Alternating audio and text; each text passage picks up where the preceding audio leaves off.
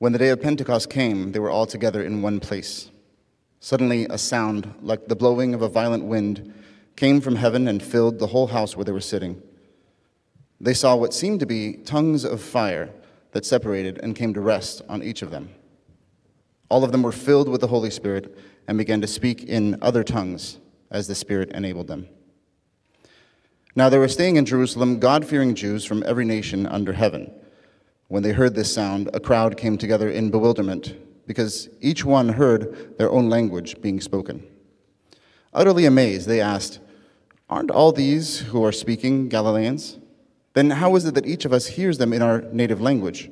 Parthians, Medes, and Elamites, residents of Mesopotamia, Judea and Cappadocia, Pontus and Asia, Phrygia and Pamphylia, Egypt, and the parts of Libya near Cyrene, visitors from Rome, both Jews and converts to Judaism, Cretans and Arabs, we hear them declaring the wonders of God in our own tongues."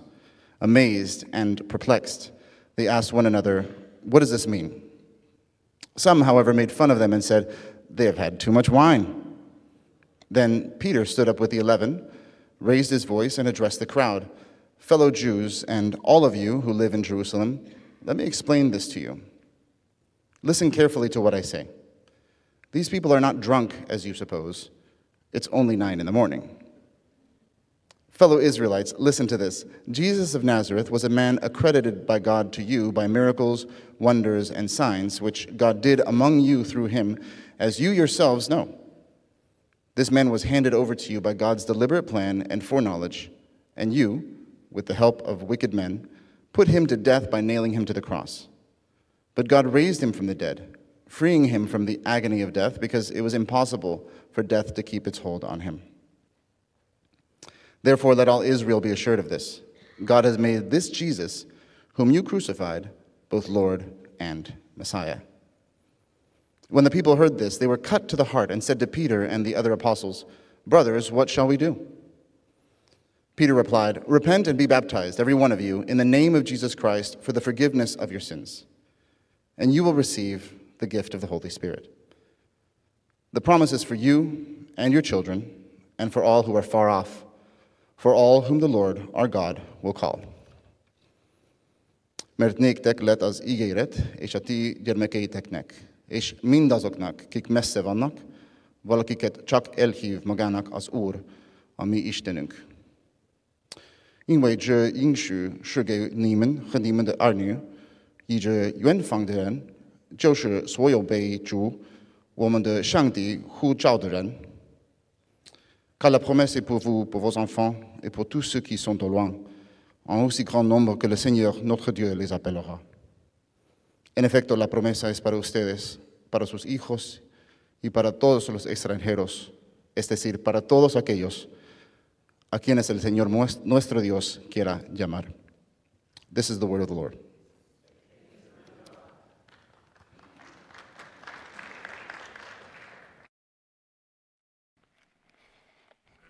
There were 4 languages there, in case you missed it, which makes us all incredibly resentful of you, Ruben, and your language acquisition.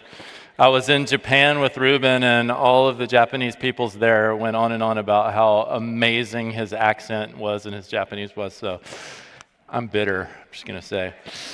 Welcome. I'm Bart Garrett, the lead pastor here. If you're new with us, I want to just join Tommy in saying welcome to you. And it seems like every June for me, I get in reflection mode, and it's because 17 Junes ago, our family moved to California. So I start reflecting on life in California, and particularly with my vocation, I start thinking particularly about church in California and what church in California actually means and what it looks like. And so I remember years back, 15, 16 years ago in Berkeley, finding a little fine arts theater in downtown Berkeley where we were going to meet. But in order to meet in the fine arts theater, you had to prove that you were a cultural use entity.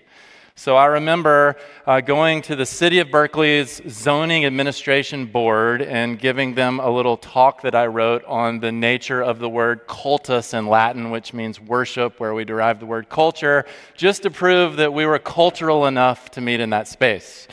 And then in Oakland, I remember my next door neighbor when she learned what I did, and she asked that dreaded question, what is it you do?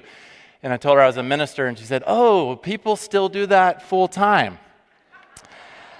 And then when I was in Lafayette looking at starting a church location over there, I was invited to play golf at the Orinda Country Club, and we got placed with another twosome. And of course, the dreaded question, "What do you do?" And I told them that I was a pastor, and we were looking at this new church option in Lafayette. And he said, "Well, I suppose church is important for when people die."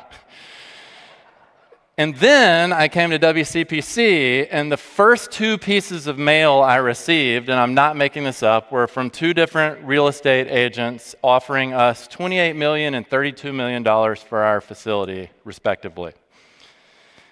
And so I wonder, what in the world is the church? Is it just a harmless piece of culture? Is it just a real estate acquisition? Are we intolerant and all judgy? Like, what in the world is a church? What does it mean to be the church today?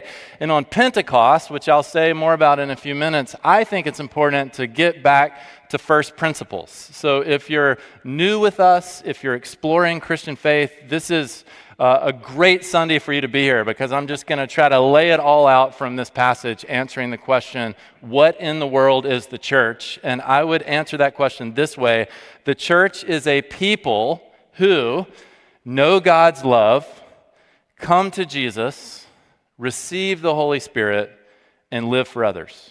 What in the world is the church? The church is a people who know God's love, come to Jesus, receive the Spirit, and live for others. So I want to just unpack that for a few minutes here. Firstly, the church is a people who know God's love. And in order to know God's love, you kind of have to know God. And when you get into the Christian story, you get into this doctrine of the Trinity, which I'll say is a dizzying doctrine, and thousands of pages have been written on the Trinity. So in a couple minutes, I can offer you what I've offered in a few sermons in our book on Acts, which is simply this. God is not 3 gods, because God is too one for that. And God is not 1 person, because God is too 3 for that. And so when we contend historically with the doctrine of the Trinity, we had the Hebrews, the people of God, who experienced God the Father. They were rigorous monotheists. They woke up every morning and prayed, "Hear, O Israel, the Lord our God, the Lord is one." They experienced Father as God, and then they had to contend with Jesus, the Son, as God. And then in this moment, they start contending with the Holy Spirit as God.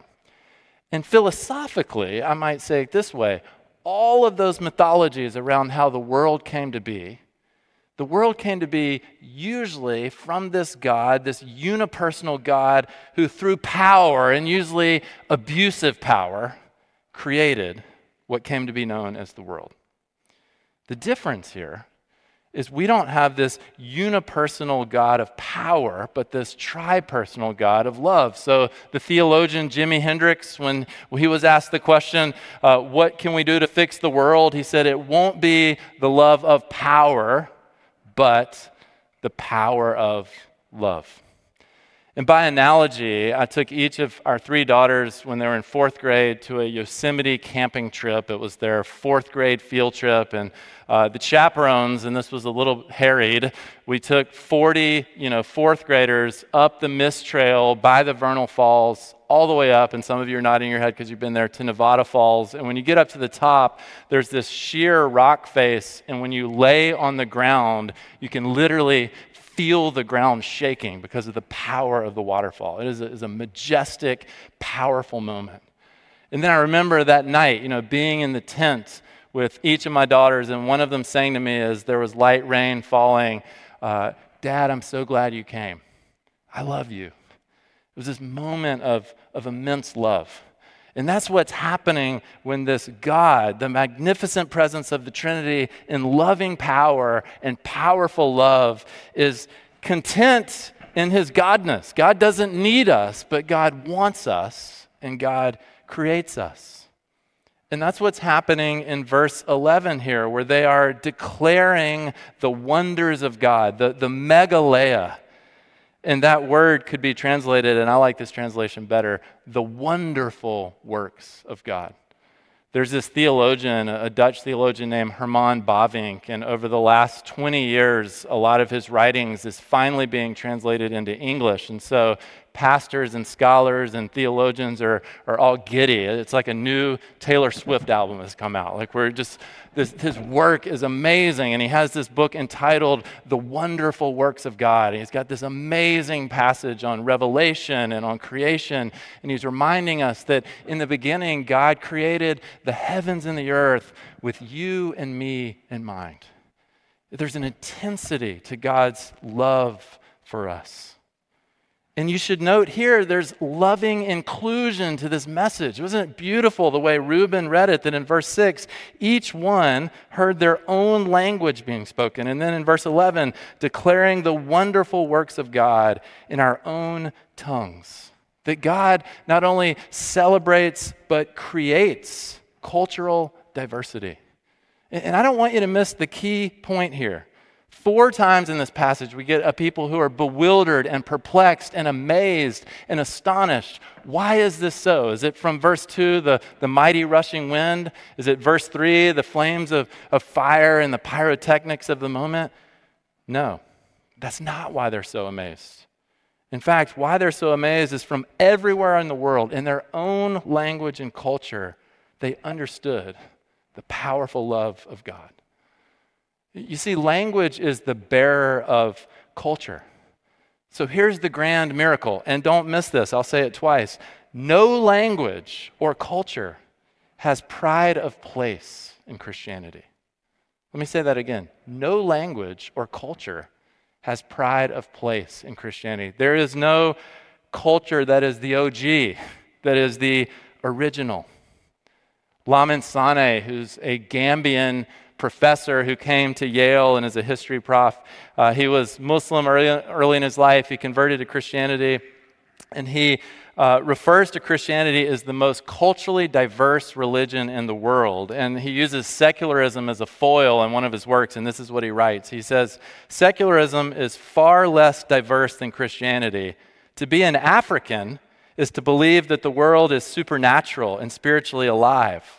But you go to Harvard, Yale, or Princeton to get Western educated, and they say, I love your music and the way you dress and your food, but there are no miracles, and science explains everything.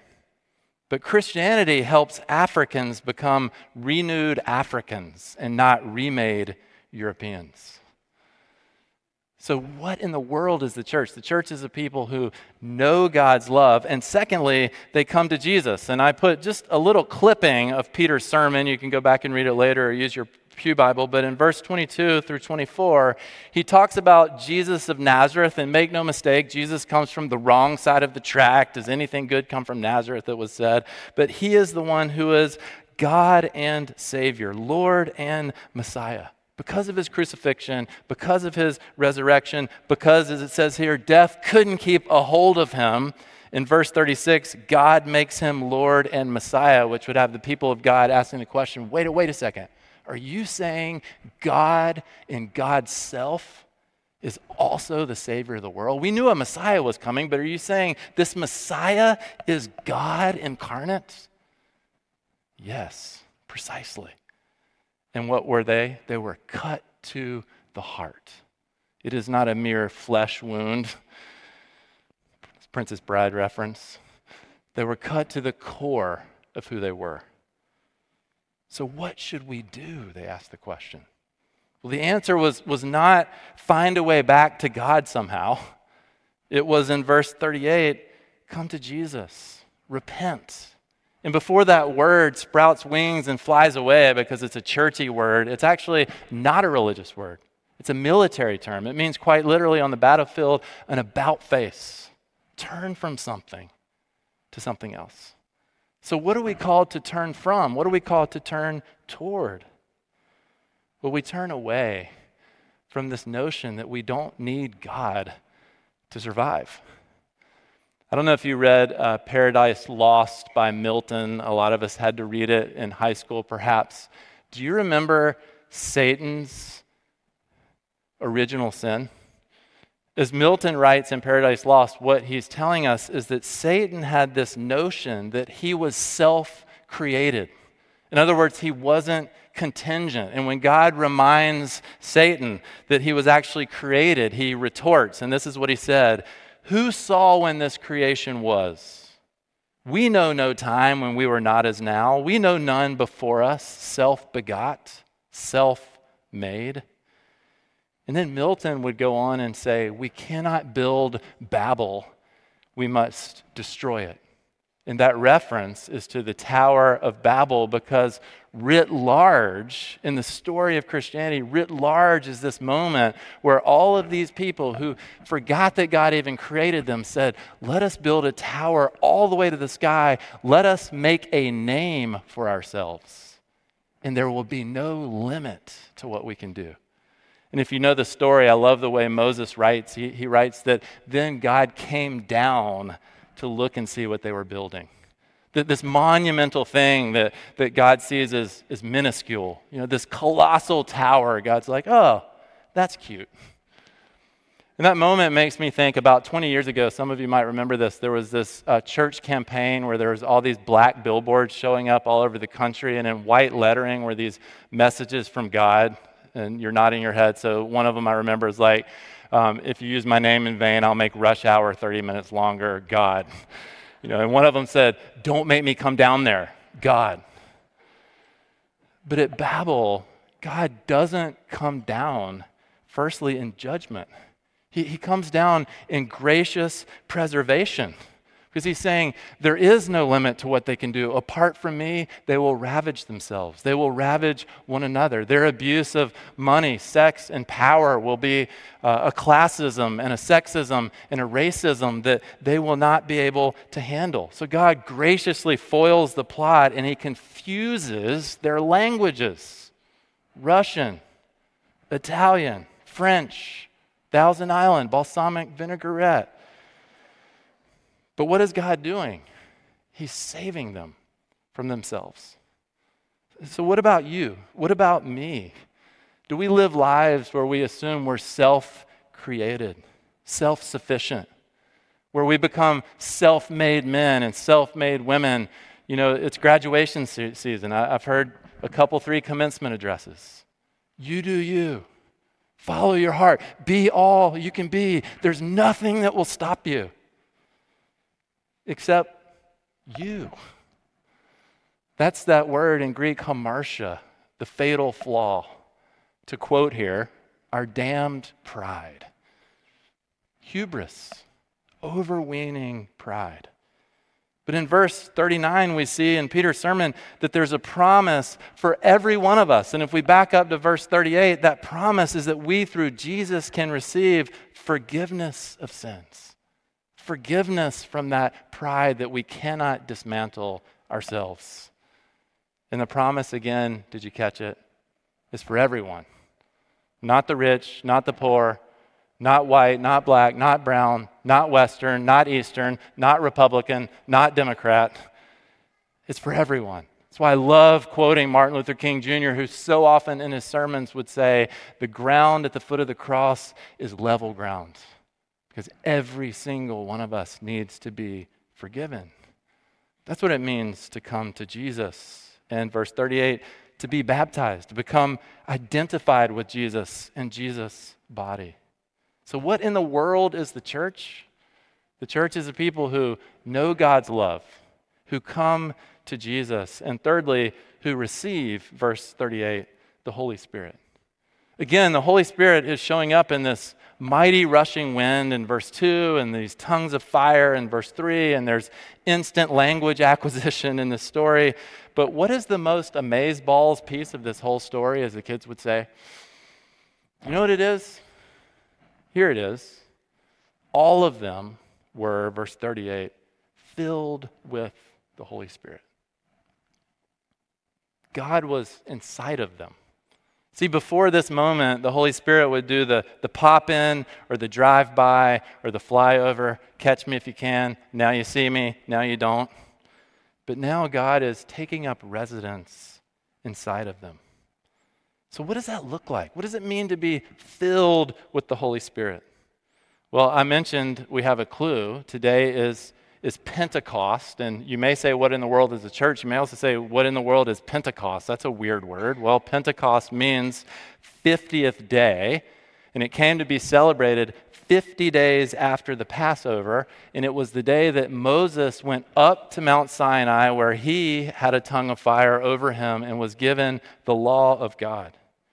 And then he came back, and the people became redeemed to this new way of life, delivered to this law. And so what you should see in Pentecost, and this is beautiful, is a Babel reversal, a Tower of Babel reversal, and a Mount Sinai redo or redux. Because at Babel, there was this cacophony of chaos. And all of a sudden, at Pentecost, there's this chorus of clarity. At Babel, there was this a bunch of languages and tongues with no understanding. And at Pentecost, it's all making sense. And at Sinai, Moses came down with the law of God written on tablets of stone. But at Pentecost, the Holy Spirit comes down and writes the law of God on our hearts. Jesus, at day 40, the ascension, would leave to return one day, but would leave so that at Pentecost, day 50, the Holy Spirit would come. Did you catch that? In other words, Jesus is saying, my people are better off with the Spirit within them than they are with me beside them. That's crazy. So we get the rest of the story, and we'll be talking about this actually in this brand new series we're starting next week, and your preachers are incredibly excited about it. We're entitling it, What Does a Christian Look Like? And we're using different passages to talk through all the fruit of the Spirit this summer. And we'll learn from Paul as he writes this letter to the church in Galatia that there's really three ways of being human. There's really only three ways to live. You can live in the flesh, which is, the you do you, the go find yourself, you can be free. But what happens when you live that way, when you just live to your own devices, is you actually realize, you know what, I'm shackled to myself. Friedrich Nietzsche got this, of all people. He said, if God is dead, then we're free to do whatever we want to do. But is there anything really worth doing? So some of us have that realization. We say, well, living in the flesh doesn't work. Let me get religious. Let me live under the law. But the law breaks us, and it often provokes us right up to the limit. So we find the loophole, the speed limit, right? How fast can I drive without getting pulled over? So that way of living crushes us. Paul says, here's one for you. Don't live in the flesh. Don't live under the law. Live by the Spirit.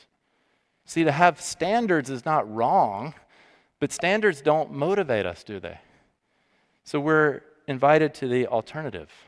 When you're following someone, say you're on the one and there's all those guardrails because you're right on the coastline. When you follow someone, you're not looking at the guardrails, right? You're following the person that's leading you. And we have these laws, we have these guardrails, there are these designs for us to live Christianly, if you will. But the Spirit is inviting us. It's an invitation to follow. And that Spirit is comforting us along the way, is counseling us along the way, is advocating for us along the way, is standing up when we are succumbed to our guilt and shame and our anxiety and our fear, and is recognizing that our own heart is not a hospitable environs to grace. And so the Holy Spirit keeps saying, no, there's grace in the journey. Let me advocate for you. Jesus has made a way for you. So I would conclude by just asking the basic question, what would it look like if the Holy Spirit was inside of you? Where would you go for comfort and counsel and advocacy and direction? You'd go to that Spirit who is possessing you. If the Spirit of God took up residence within you, imagine what life would be like. So some of my favorite books and some of my favorite movies always involve a plot under the plot. It's the aha moment of like, oh, that's what's happening. Well, Pentecost has all these plots under the plot. It's got the Tower of Babel reversal, where all of these languages bring clarity. It's got this Sinai redux or redo, where the law of God is written on our hearts. It also has a renovated temple. Because Paul would go on to write to the church in Corinth, hey, do you yourselves not know that you're a new temple and that God's Spirit is dwelling inside of you? God Almighty, maker of heaven and earth, has taken up residence in your life. If that's true, It brings us to the fourth dimension of the church, a desire to live for others. Did you catch it in verse 39? This is for all who are far off, for any and everyone whom the Lord may call. And I would humbly suggest that if there's someone in your life that doesn't know Jesus and the good news of this gospel, they're actually on a mission from God to be loved by you, to be served by you. And I have to contend with the collective here because it's not just about you. It's not just about me. It's about us. It's about our church. And there are two collective responses to the church here. One of them I've already talked about, verse 6 and 12. People were bewildered and amazed and perplexed, and they said, well, what does all this mean? What do we do? And then the other one is in verse 13. The church was mocked and ridiculed and scorned. And they asked the question, well, have they had too much wine? And Peter said, well, no, they're not drunk. It's only 9 in the morning. And I kind of wanted to title this sermon, It's 9 a.m. Somewhere, but I thought better of it. And this is humorous in the story, and we can laugh at it. But let's dwell here as we conclude and come to the table. People were looking in on this movement, the church, and it looks like a bunch of people who are full of joy and with lowered inhibitions. They're no longer inhibited by fear and anxiety and anger. People look in on the church and they say, wow, what sort of concoction has a hold on these people? They're a people of contagious joy and deep purpose of living for others. That's presence of God stuff. That's Holy Spirit stuff. But what in the world is the church? It's not a harmless invention of culture. It's not something we play at part-time. It's not a place for funerals. It's not an expensive piece of real estate. The church is a people who know the love of God, who come to Jesus, who receive the Holy Spirit, and who live for others. Would you pray with me? God, as we get back to first principles today on Pentecost Sunday, would we be deeply mindful of our mission and purpose here at WCPC? For those in our midst who might be a little bit on the outside looking in, maybe tuning in online or sitting in the pew this morning, would they hear this summons is not to lead a perfect life in our own power, but the summons is actually to receive your sacrificial love. As we meet you at this table, Lord Jesus, I hope the sentiment we all profess is we cannot do this in our own strength or effort, but it doesn't depend on us. It depends on you. Would we be faithful and open and humble to receive your work, to live animated lives, noting that right now residing in each of us is a comforter, an advocate, and a counselor. We pray these things in your name. Amen.